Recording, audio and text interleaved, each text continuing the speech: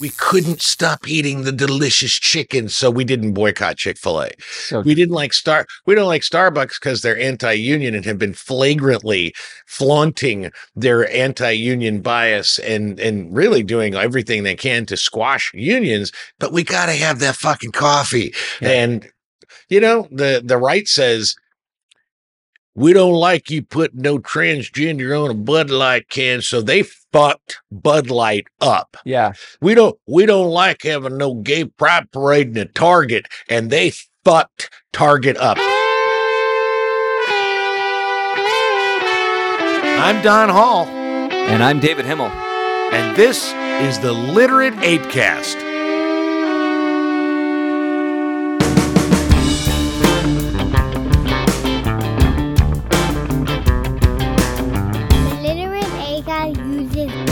Word. If you don't like that word, maybe shouldn't listen to it.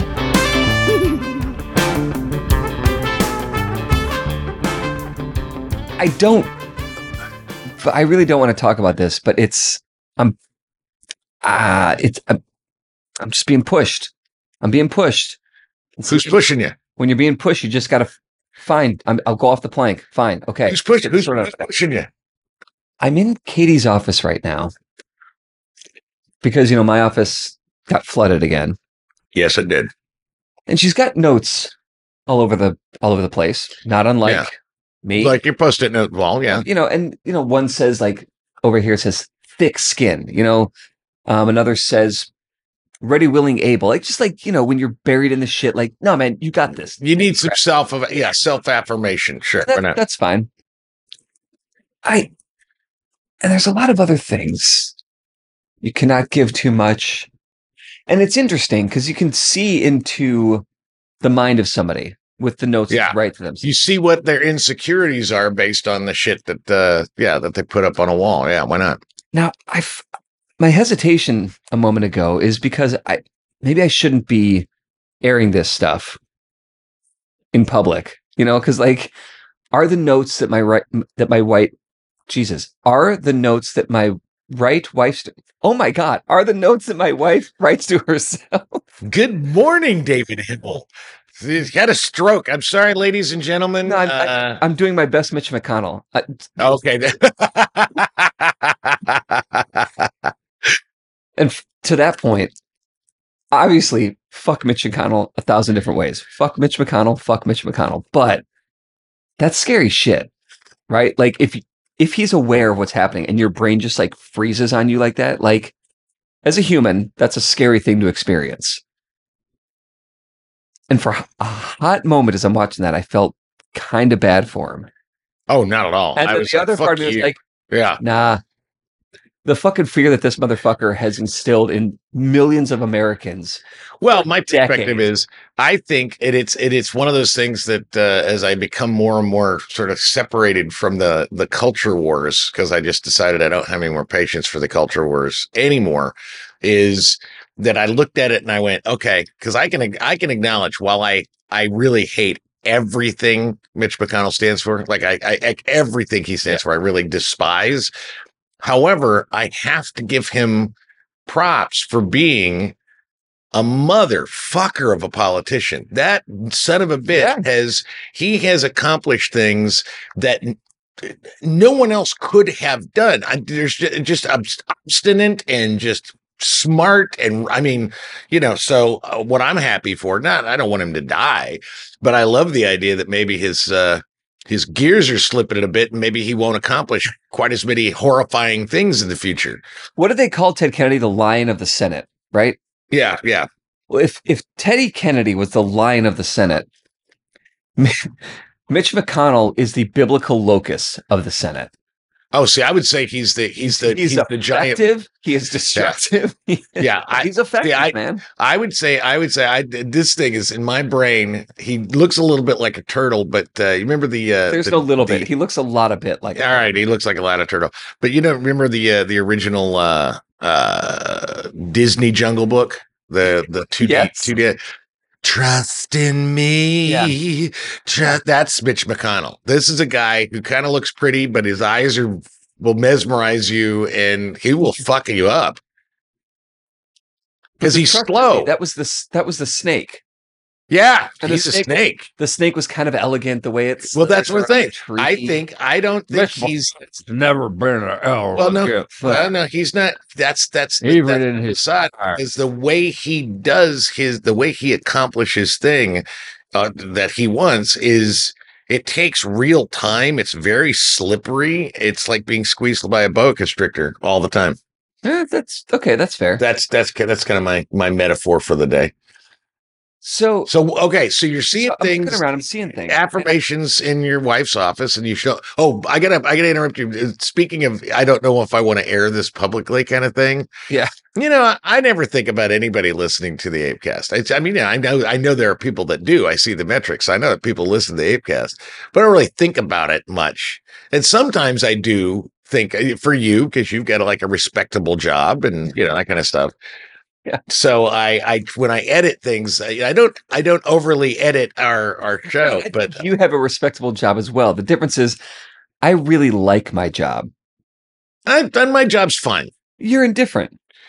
Yeah, I'm indifferent to my job. It pays the bills. So I don't give a fuck. But one of the things very interesting is, remember I was telling the story about the hot chick with the guy with his bad teeth? Yeah. Yes. I guarantee you, they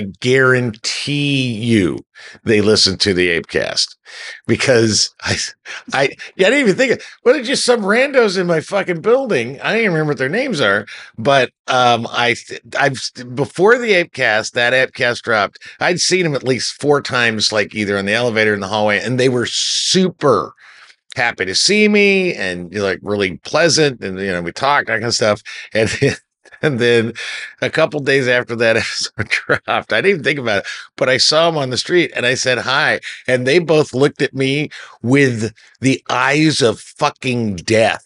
Now, I didn't say, did you listen to me bitch about your teeth on the ape? I didn't say that, but there was nothing between the last time I saw them, which was, hey, Don, and death stare. And so I went, oh, fuck, I'll bet they listen to the ApeCast. Wow. Oh, I didn't even think about that. I mean, it can't be a surprise to him, though. It is. Wait, what? It is bad teeth? Good. Yeah. All right. So anyway, Katie, you're looking around her office. So she's got this note here. I mean, these could be working titles of a potential book idea. I don't know. How to have a job and also be human. Okay. But here's, I shouldn't be talking about this. No, I love that. But again, because I have no idea what the context of any of this is. Exactly. But here's the thing that drew my attention. How to be a boss without losing your humanity. It's this how to be a boss thing that that I'm taking up with. You see this a lot in, why am I doing this? I don't like where this is going. Yeah, I can stop it, but I'm not going to. You're not going to. At this point, I won't let you stop it. You got to go. But I'm going to push you into this corner now. There is a very common backbeat that modern feminism is playing. And it's about being a boss. Being a boss mom, being a boss lady, being a boss bitch, being a badass boss, being boss. And I get it. It's about taking your own shit, being in charge of yourself, all the things that being a boss, having your own company. I get it. See, can I back you up? It's not about being a boss. What was the title again? How to be a boss and still retain your humanity without losing your humanity. Yeah. Okay. What she means when she writes that is how to be a man. Okay. That's what she means, because when all these women say, I'm going to be a boss, what they're really saying is, I want to be like a man. Well, in their mind, I'm not saying that all men are bosses. What I'm saying is their frame of reference for a boss is a man who was probably an asshole, who is super confident, but probably didn't earn that confidence with actual ability. All the stuff that they're going to complain about men. It's like, how do I be more like that? That's what the whole boss bitch thing is. This is kind of the point that I'm getting to. Yeah, it's because, to your point, what is that? The Tina Fey book. Yeah, Bossy Pants. There it is up on her shelf. If you remember the cover of the book, it's like Tina Fey's face like on a man's body or whatever. Like Exactly. hands, whatever. That's So, exactly it. there's Yeah. a joke. Okay. But this idea of being a boss, it makes me think of Bruce Springsteen's nickname. Right? They call Bruce the boss. Mm-hmm. Bruce never liked that. No. Because Bruce is not, he's the working man.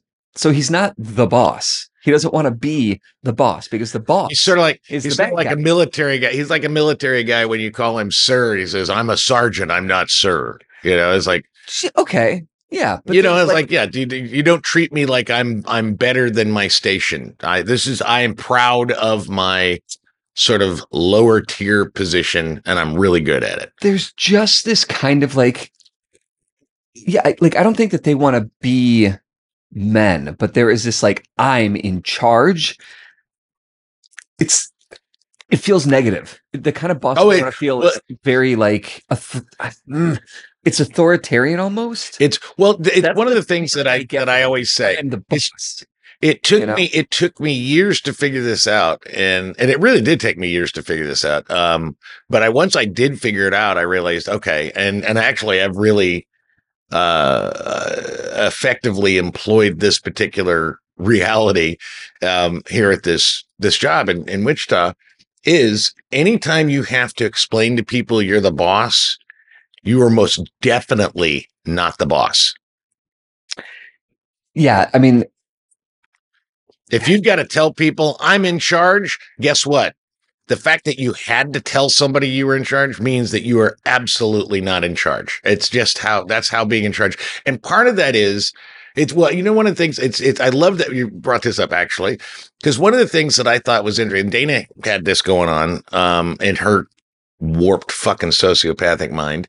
But there are other women that I dated of a younger ilk, which is my tendency. So there you go. Because I'm old school. I like them young ladies. Anyway, but one of the things I noticed was sort of this sort of underground agreement or decision by a lot of women when it came to their relationships with men was instead of saying, men should treat me better, they decided, well, if men can be shitty, sex hungry, ghosty fuckbags, well, then I'm going to be that way. Yeah. And it's like, what? That's so fucking, it's just backwards. So when I hear somebody say, I'm going to be a boss bitch, I just hear bitch. I don't hear boss. I don't hear leader. I don't want to be a leader. I just want all the trappings of what leadership may bring me. And so I'm going to act like a fucking dick because that's how bosses are supposed to act. And it's like, well, you've never had a really decent boss then, because most of my bosses, I mean, I've had some bosses. I've got a boss right now, kind of an asshole. But most of my bosses have actually been really good leaders. Yeah. There's a difference between being a boss and a leader. Yeah, that's really interesting. And what I hear when I hear, boss bitch, or I'm, be a boss without losing humanity, is I hear network television laugh tracks. Because it's such a trope. And you see it on Instagram and you see it in it's just become this trite, ubiquitous trope that you can buy on a piece of faux wood, written out in a fucking pottery barn. Yes. Yeah. And it's the hang in there, baby cat. Yes. Of the new millennium. Yeah. But and I don't disagree with the sentiment, I think it's hard to run your own bit. I mean, Katie's got a small business, couple of them, and she's a parent, and she's got a lot going on, and her life is complicated and convoluted and exhausting. And I get it. That's life. I don't think it's super unique. It's unique to her. There's little unique moments. Sure. Yeah. It's man. You got to motivate yourself. Well, it's one of the things, and that I can appreciate from Katie, and in that regard, is doing your own thing self-motivation, and you know this because you've worked at home, you've been freelance before. That is, all this since the pandemic, all the remote work. The reason it's not as effective for a lot of people is that self-motivation is a lot of fucking work. Yeah. And it's a lot of telling yourself a narrative you need to hear every morning about getting up, about doing your thing. It's about, I got to set my schedule. I got to, you got to be ready, willing, and able, Yeah. You got to have thick skin. You got to, yeah. Well, my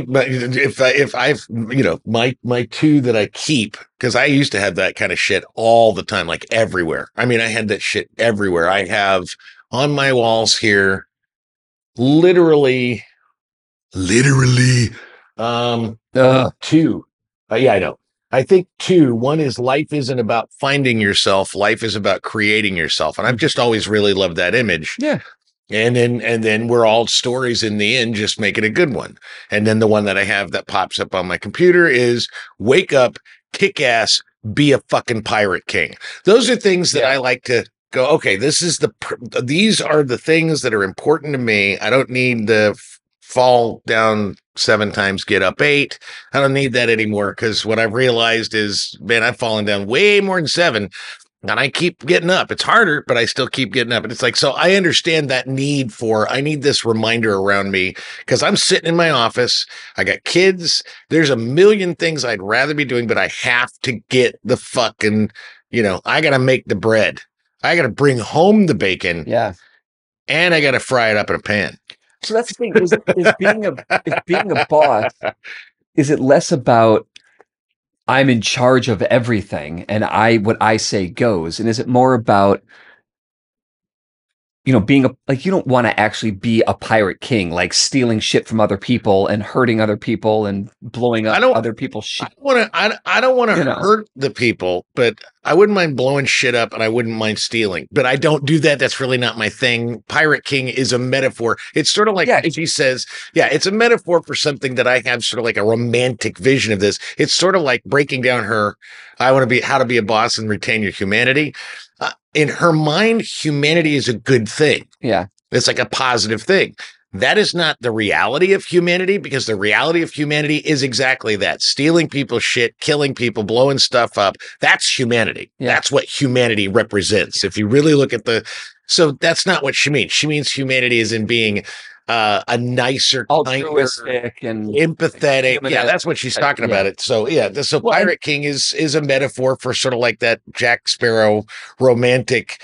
I don't care about the fucking rules. Yeah. And I'm also still real funny and dress crazy, At that point, there's a juxtaposition, is how to be a boss without losing your humanity. So how can you be the big baddie, like a boss who's an asshole nobody likes, everybody has to answer up to and whatever, but still be a good person and a kind person, or maintain your humanity. So to her credit, but it's still the trigger for me. So it's fine. Have your thing, Katie, do whatever.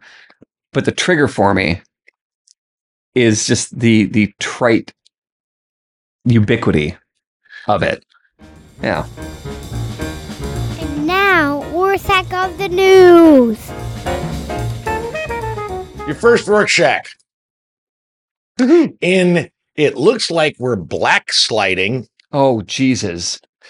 The rise and fall of the chief diversity officer in the Wall Street Journal. It looks like the DEI initiatives of 2020, where they were basically hiring a bunch of people to come in who had zero actual qualifications. They just had a whole lot of belief to come in and deal with the diversity, equity, and inclusion in major corporations.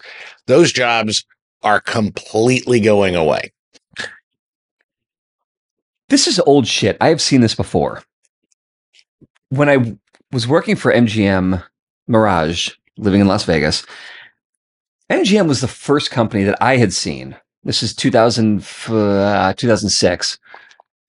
I don't know when they actually instituted it, but the first company I had seen that was huge on diversity. They had what was the title? I mean, let's just call it like a VP of diversity, like over the whole company. And there was this woman named Puna Mather. Right? Was that her name? Puna Mather, who you can ask Keen Which about. sounds like a Rudyard Kipling villain. Well, she was like black and she was like Kamala Harris, like a black Indian, I think, something like that. Sure. She was a lesbian. Like she checked all the boxes.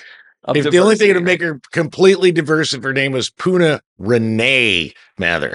Sure. Yeah. You know. I like Poonam. She was a wonderful person. She was a hugger. That was the first thing she told me. She's like, "Well, hi, David. It's nice to meet you. I'm a hugger. Can I hug you?" And I was like, "I can't. Sure. Whatever." But I've described her to Jared. What a commitment to hugging. Yeah. Whatever. But MGM was like really into this diversity thing, and there was diversity training and all this stuff, and it felt like a lot of. I was always, I'm in favor of diversity, whatever, but it felt like a lot of, woo-woo, kumbaya bullshit. And it kind of was. But they also created a chief experience officer that they called their CXO, because experience is spelled with an X when you're cool. And you can't call him a CEO because it's already taken. Exactly. Exactly. Anyway, they hired this woman to be their chief experience, their CXO. It was never clear what this woman's job was, but it was part of this like diversity, like experience, culture, and like to MGM's credit, they were ahead of everybody else. It seems like, but they got rid of this position like 3 months in because it didn't make any sense. I don't know if Puna Mather's still at MGM. I have no idea, or whatever the hell the company is now. So short story long, DEI is important. It is legitimately important. But I think we have to calm down and actually think this shit through instead of just like slapping titles and slapping jobs together. Don't be reactive, be strategic, be thoughtful. So if it means that we're readjusting the made up jobs and forced positions that we don't know what to do with, go back to the drawing board so we know what to do with them next time.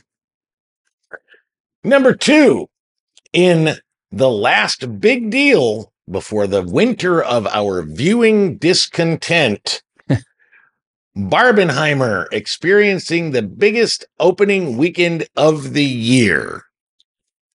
I am in a panic to get out and see both these movies before the moment is gone, because this is a moment.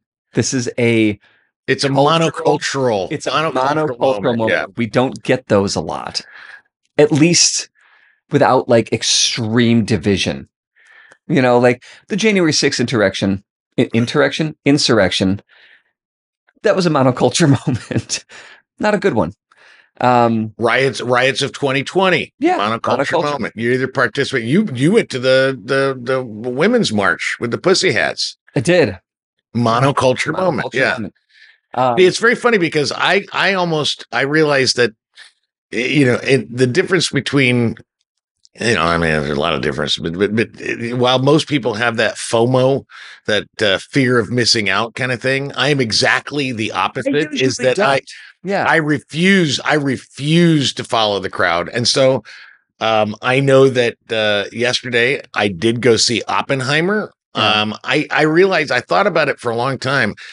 And it's not like it's an anti-feminist thing or anything. It's like, I don't really have any interest whatsoever in seeing a movie about a Barbie doll. I don't care how good it is. Oh. I'll wait for it to come on streaming. I'm not going to go to a theater and sit in a theater and be showered with pink and some bad, or maybe a brilliant, like musical numbers. I'm going to go see Oppenheimer because I think Nolan's a serious filmmaker and my dad wants to see this. And yeah, great.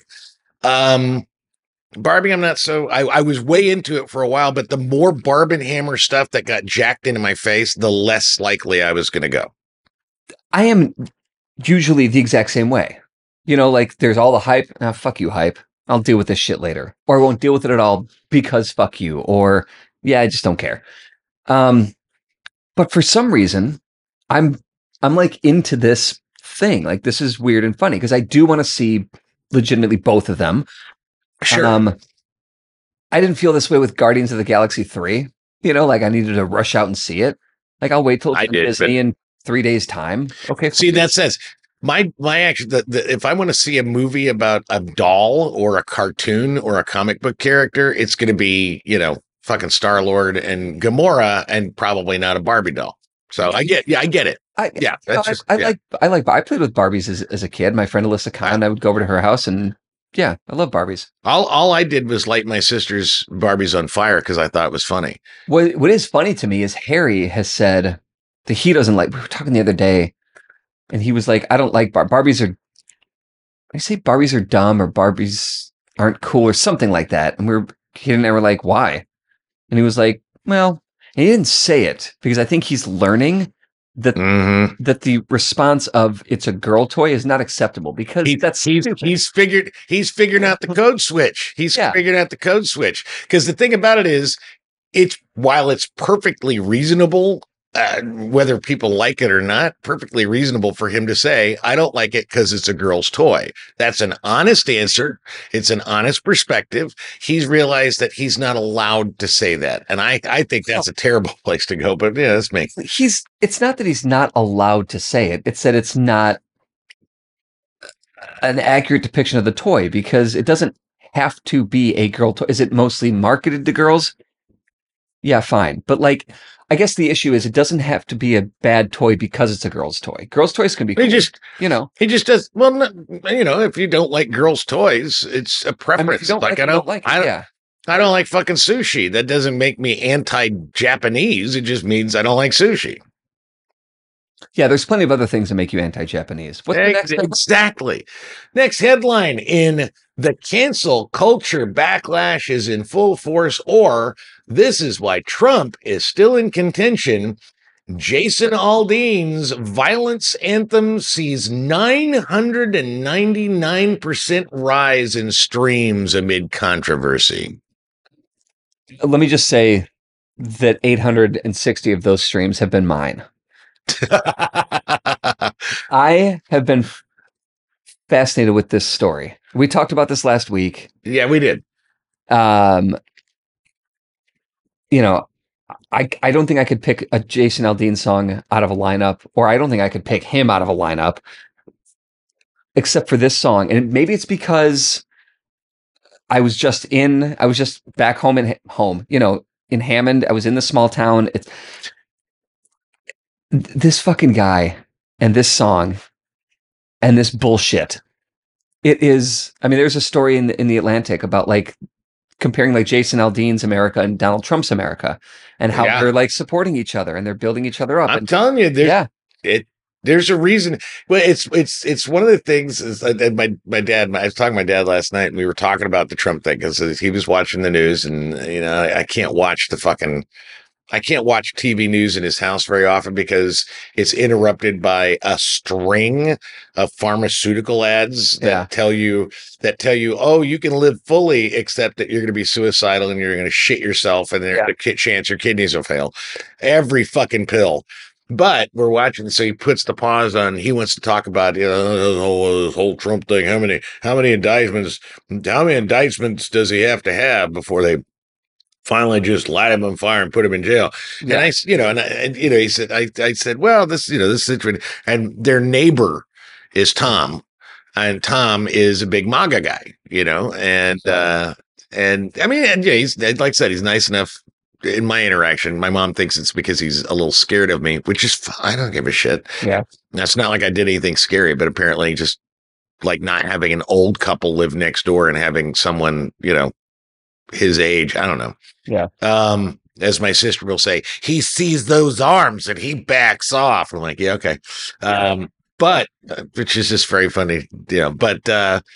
No, he said, well, it just tells me there's a lot more Toms out there than I thought. And I went, oh yeah, that is absolutely the positive. It's absolutely. And also the neighbor's name, Tom. Yeah. The neighbor's name is Tom and he's a MAGA guy. And it's like my dad's saying that's his only connection to like a MAGA guy. And it also indicates to me that, the right is a lot better at canceling shit and boosting up the things that they like than the leftists. They just really are much better. We hated Chick-fil-A because they were a bunch of fucking homophobes.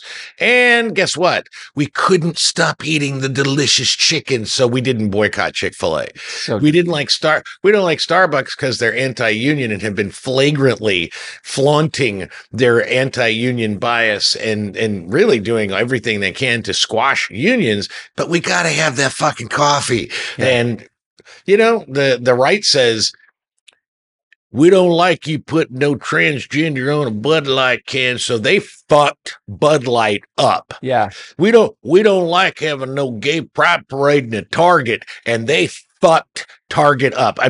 These businesses have taken massive financial hits because of these choices. The right's a lot better at this shit because they're more consistent.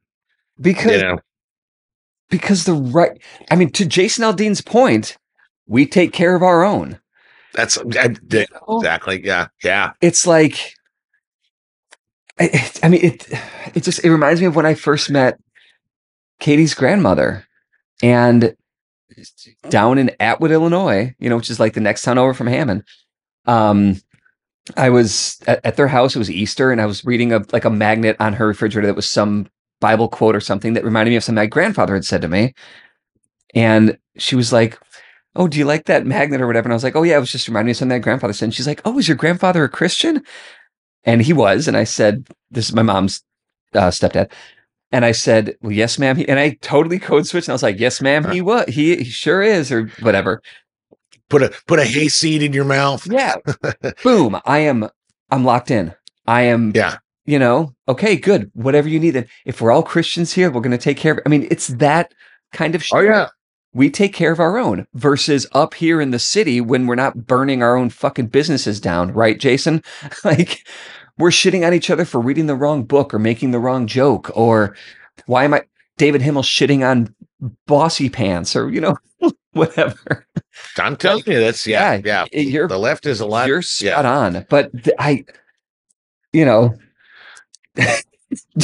Jason Aldean can go fuck himself, because I'll tell you this, and I don't think we talked about this specific thing in the episode last week, but in the video for this stupid song, I watched it. Yeah. The thing that pissed me off the most was, for half the video, 2/3 of the video, they're showing footage of the Black Lives Matter protest, the George Floyd 2020, like the worst versions of it, not the peaceful protests, but like the assholes, right? Well, that is the American culture. The thing is, he learned that from us. He learned it from us. We did that first.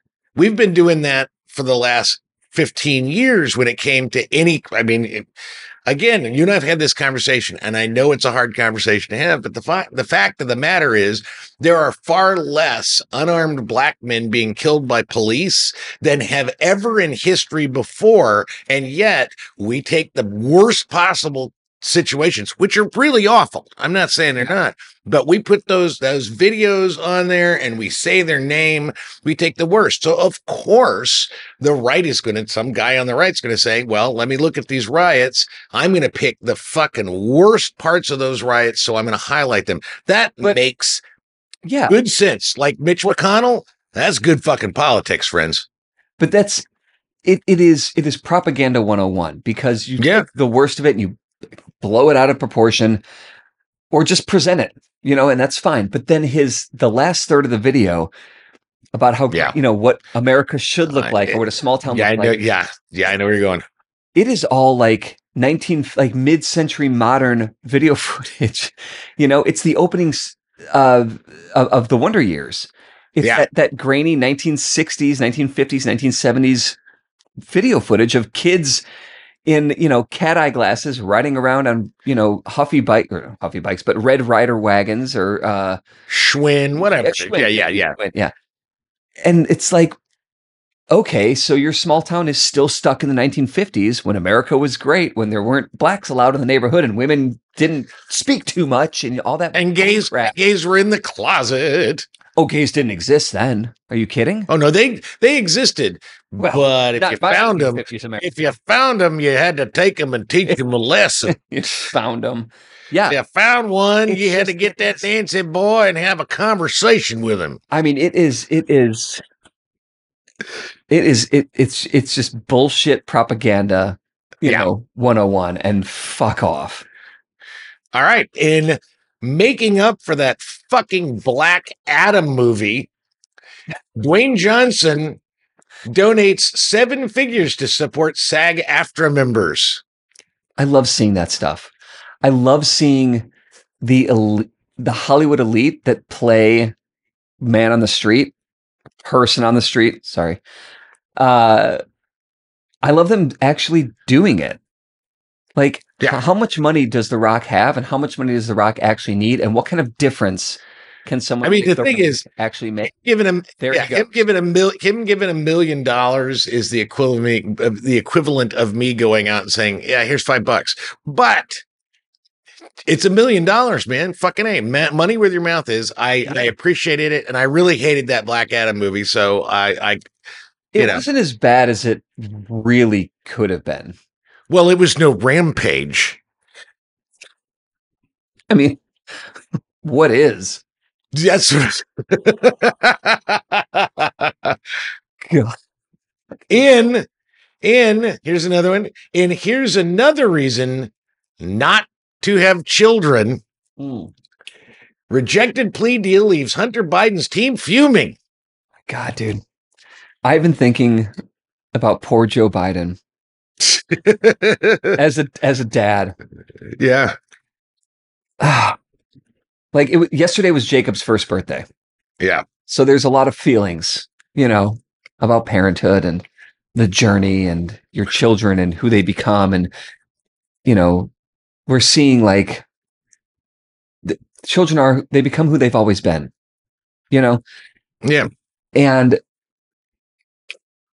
poor Joe Biden, like he loses his wife and his daughter in a car accident. Uh-huh. Then his son Bo dies young, I mean, an adult. Yeah. That's really hard.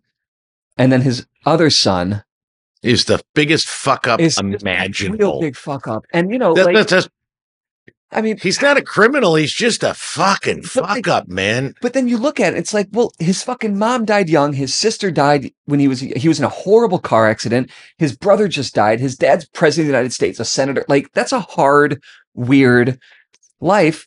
Can't say I wouldn't be smoking fucking meth in filming myself in the front seat of my car either. I don't know. Joe just wants to build bridges. Yeah. Literally and figuratively. Literally bridges. Yeah. Yes, absolutely. Concrete and steel bridges. Yes. That's all this motherfucker wants to do. And he's like, I got my kid fucking huffing crack in a Ford Taurus. Like what? Or whatever car he was in.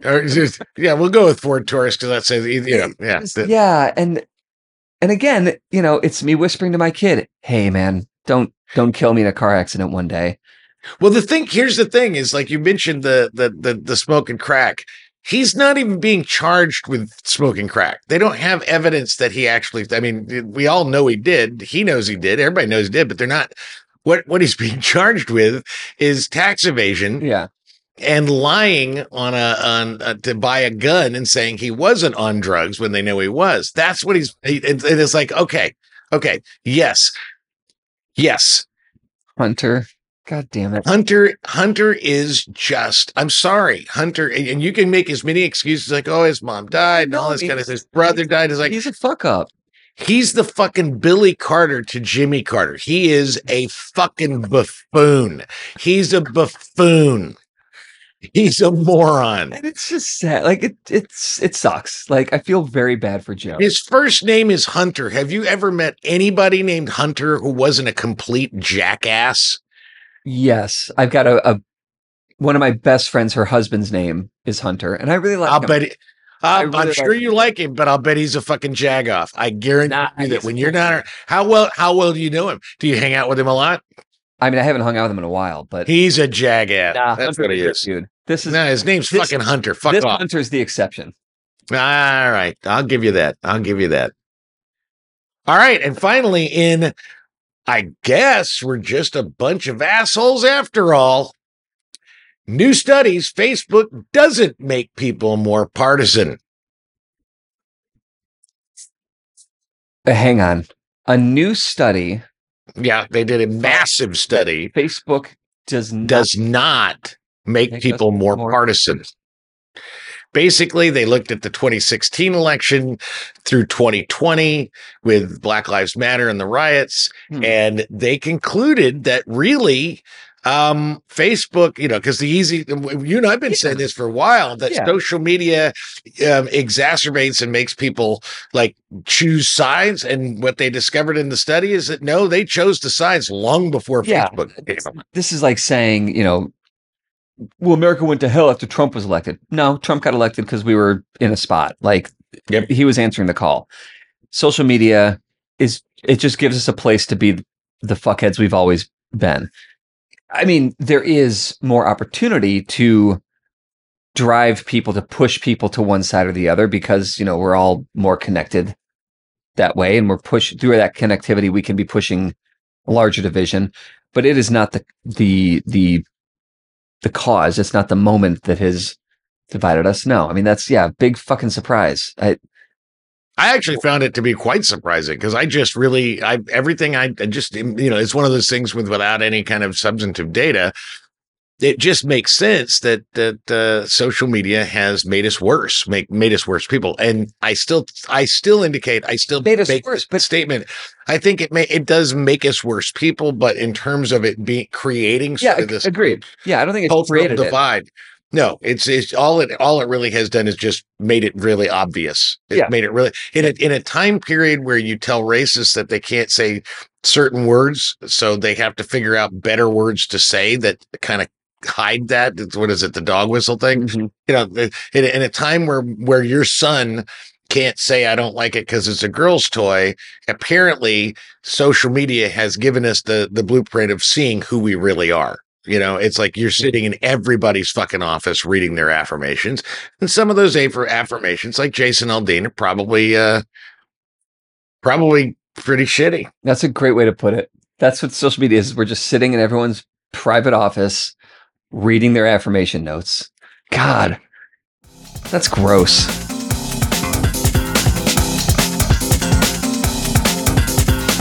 There are 6 things you should do this week.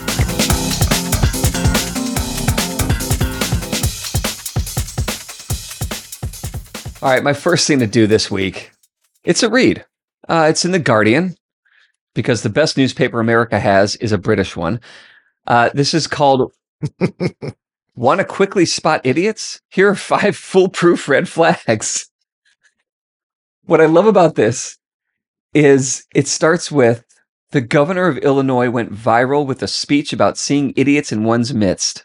And then I have a few pointers of my own to offer. And so it talks about J.B. Pritzker kind of calling it out. Yeah. And then she goes into like, who are these idiots? Well, here's a list of them. But she really hones in on like the crypto morons and the people who fell for the crypto shit. So it's a fun little opinion. I want to read that. That's in The Guardian. But yeah. That's in The Guardian. I'm going to read that. That's good. My first thing is watch. Except it's not necessarily a recommendation. Love these. As much as it is, here is a really good example of how this thing I love has gone off the rails so badly. I'm going to say watch Secret Invasion on Disney Plus. I watched it. I said, you know what? God damn it. It's Nick Fury. It is an example of how fucked the writers and Feige are. It's better than She-Hulk. Well, so is my diarrhea yesterday. Well, that's what I'm saying. But it's full of so many bullshit ideas that make no pragmatic sense, that are just like, oh, this would be cool, dude. Secret Invasion. Did you see Kong versus Godzilla? No. Okay, where it was just sort of like at one point Kong is in this underworld, like this under the earth crust sort of nirvana, and he decides to get a fucking hammer. He's basically becomes Thor and gets an axe to go fight Godzilla with. It is the biggest. It's like a bunch of fucking idiots that go, wouldn't it be cool if this happened? Yeah, dude, let's see that. And then they made a movie, and it's just, but it didn't, Kong versus Godzilla didn't really take itself seriously. Here's the thing. It's sort of like, hey, man, wouldn't it be cool if Rhodey, instead of being Rhodey, has been a Skrull for like the last 7 movies? So fuck you. That though, I don't know that Rhodey has been like.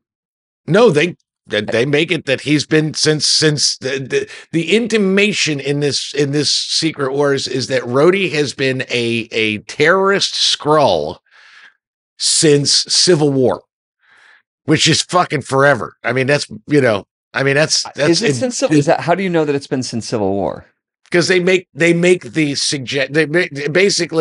the whole thing of Secret Invasion is that the Skrulls, they go back to 1995. Yeah, they go back to Nick Fury in 97. I mean, they have a lot of flashbacks where they had to do some de-aging on 9,000-year-old Sam Jackson, and they make it. They basically make the case that the Skrulls have been infiltrating since.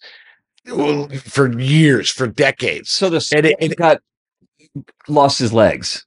The Skrull had to rebuild his legs, not the actual Rhodey. And it's like that's what I'm saying. So the Skrull is fighting in Infinity War.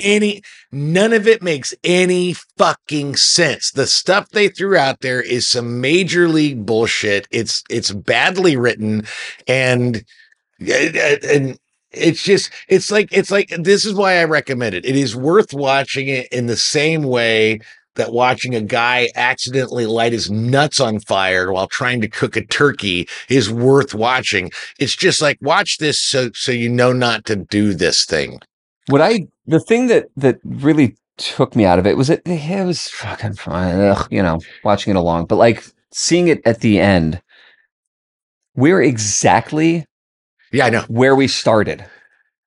Other than mistakes. We now know the Skrulls are here. Well, and we know that Talos is dead, and Colby Smulders. There's some big shit, and I mean, and I feel the thing that made me mad. The thing, and it does. It's like it's one thing about Talos. Like I didn't care about. Well, that's the thing is like when Coulson gets killed by Loki, that is a fucking big deal. I mean, that was such a big deal that they decided they couldn't lose him. So they made an entire fucking television show around him because the loss of him was a big deal. So now you have, I can't even think of what her name is, Colby Smulders' character. She dies, and it's like Maria Hill. Maria Hill. Yeah, she's a big deal. I know she's a big deal. She's the opposite of, she was there when Coulson died, and she's stuck by Nick Fury. And the thing that kills me is like, she gets murdered by a guy that looks like, it's a Skrull that looks like Nick Fury. And the only like moment of like, this was a big deal is they're taking her funeral and her mother goes to him. And it's like, yeah, sorry. Yeah. I mean, it's like, who gives a shit? It's like low stakes, no emotional context. They didn't take any of that moment seriously. I mean, nobody has the conversation. Yeah, she was gone for 5 years and then came back in the blip, and now she gets fucking murdered on the street by her best friend. Jesus. What the fuck? Yeah. I mean, there's so low stakes, and all it was so that they could get it so that Emilia Clarke could have, like a Drax. Well, yeah, Super Skrull Drax. But the thing is, again, he went and got what do they call it? The harvest, which is like the DNA of all of these heroes. First of all, did Hulk bleed? Did Carol Danvers bleed? I don't think so, because in order to do that, unless they went, hey, Carol Danvers took a shit over here, get some of that DNA. Yeah. Probably didn't bleed. So none of it makes a bit of fucking sense. Yeah. And the bad guy, before he gets to harvest, has fucking Groot powers before Groot doesn't bleed. How do you get Groot's DNA? Well, did a twig fall off? got a little It's silver. just the stupidest bunch of lame ass fucking writing I ever saw in my life. And so I recommend people watch it so they can understand how bad it's getting. Yeah. My next thing is a listen. I think this is the second week in a row I've recommended this. Honestly, with Barry Weiss. She's good, man. There are two really good, I mean, they're all really good episodes. But the one that I was thinking about is the episode Rethinking Higher Ed with Harvard's Former President. And it's really solid stuff. Yeah. Talking about the race in college admissions and what universities can do to level the playing field, equal things out. I love how it ends with Barry saying that her guest is a former president of Harvard, and she's like, "Well, you have to go and play golf now." Mm-hmm. So I love her. I think she's phenomenal, man. So great, yeah. So yeah, but it's an interesting episode. All right, my second thing is a read in the one American periodical that actually is at least a doppelganger to The Guardian, The Atlantic. It is by Helen Lewis, and it is particularly interesting, or at least applicable to writers. The Wrath of Goodreads. Ooh. And it is an article basically explaining how, like when you do good, and I checked this, that's the thing, is I read this article, and most recently I uploaded my copy, my self-publishing Casino at the End of the World. And so I ordered my proof, and then I checked Goodreads. And if you look into the background, you can see on Goodreads that I ordered the proof, which means, and one of her things is that there are people that are like releasing self-published books, and not even self-published books. Sometimes they're published books, but they hit Goodreads before, and people have access to like review them without reading them, and in massive ways. And this is like I said, this is a really, really good article about the publishing industry and even the self-publishing industry, and how Goodreads has become a bludgeon for people to destroy books before they're even released. And what is the headline? The Wrath of Goodreads? The Wrath of Goodreads by Helen Lewis. Yeah. All right, my last thing to do this week, it's another listen. It's a podcast from Wondery called Think Twice, Michael Jackson. This is where they break down, they go into the art versus the artist. And here's the thing with Wondery podcasts. Most of them, the content or the topics are great. The content is, and the presentation is trash. I think Wondery finds presenters that I don't like their voices. I think that their stuff sounds very canned, not very organic. It's not the best stuff, but topics are interesting. And this is, I mean, it's Michael, and it's complicated. And if you're a person of our generation, where you grew up, where Michael Jackson is, like, this is not for Katie, I don't think, who didn't discover Michael Jackson until it was already too late for her. Yeah. Well, shit, but maybe it is. No, it's not, because the presentation is not good enough.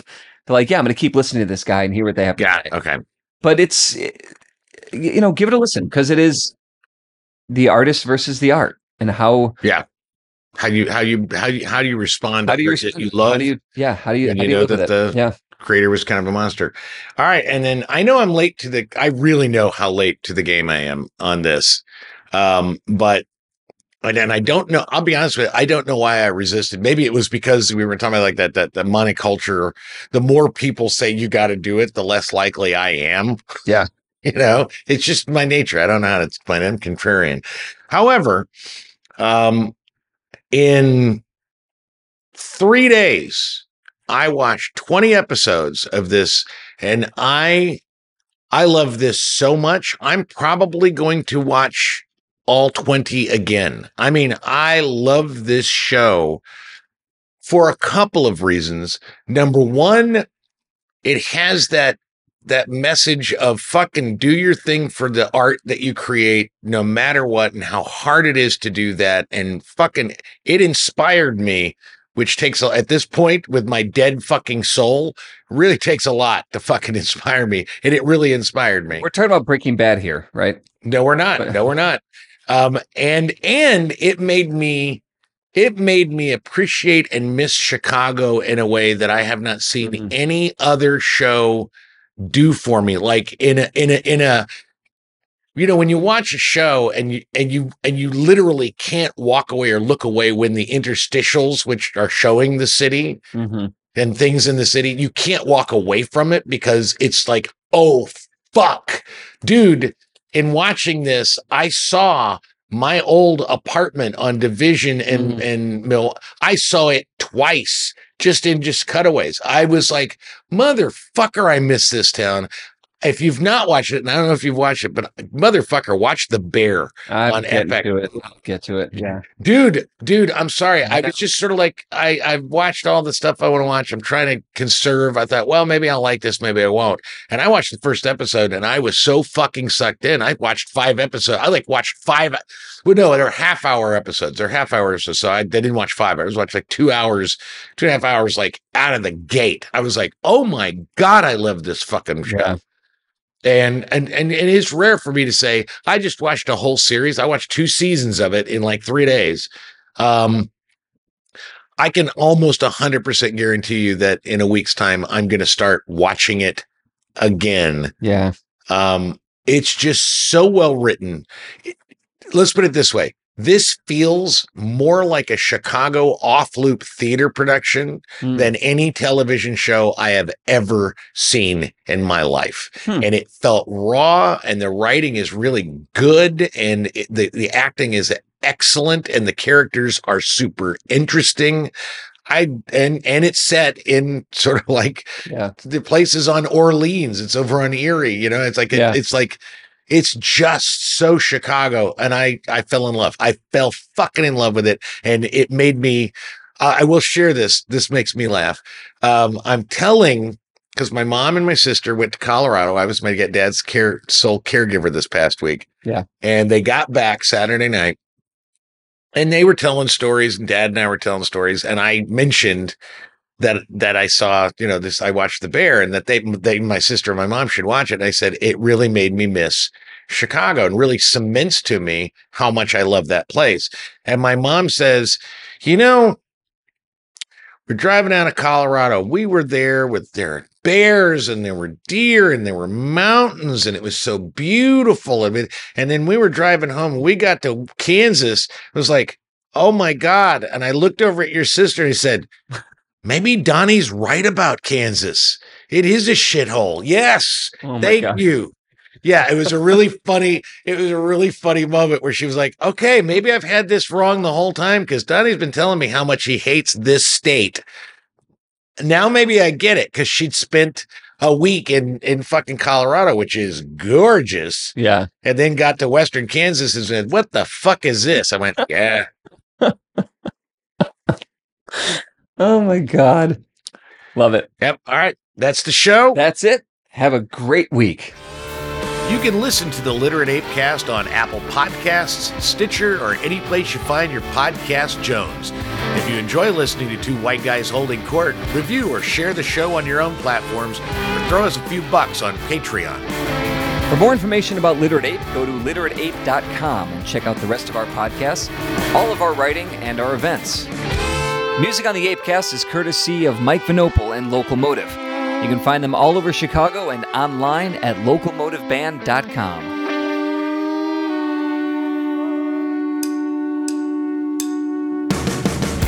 What the fuck?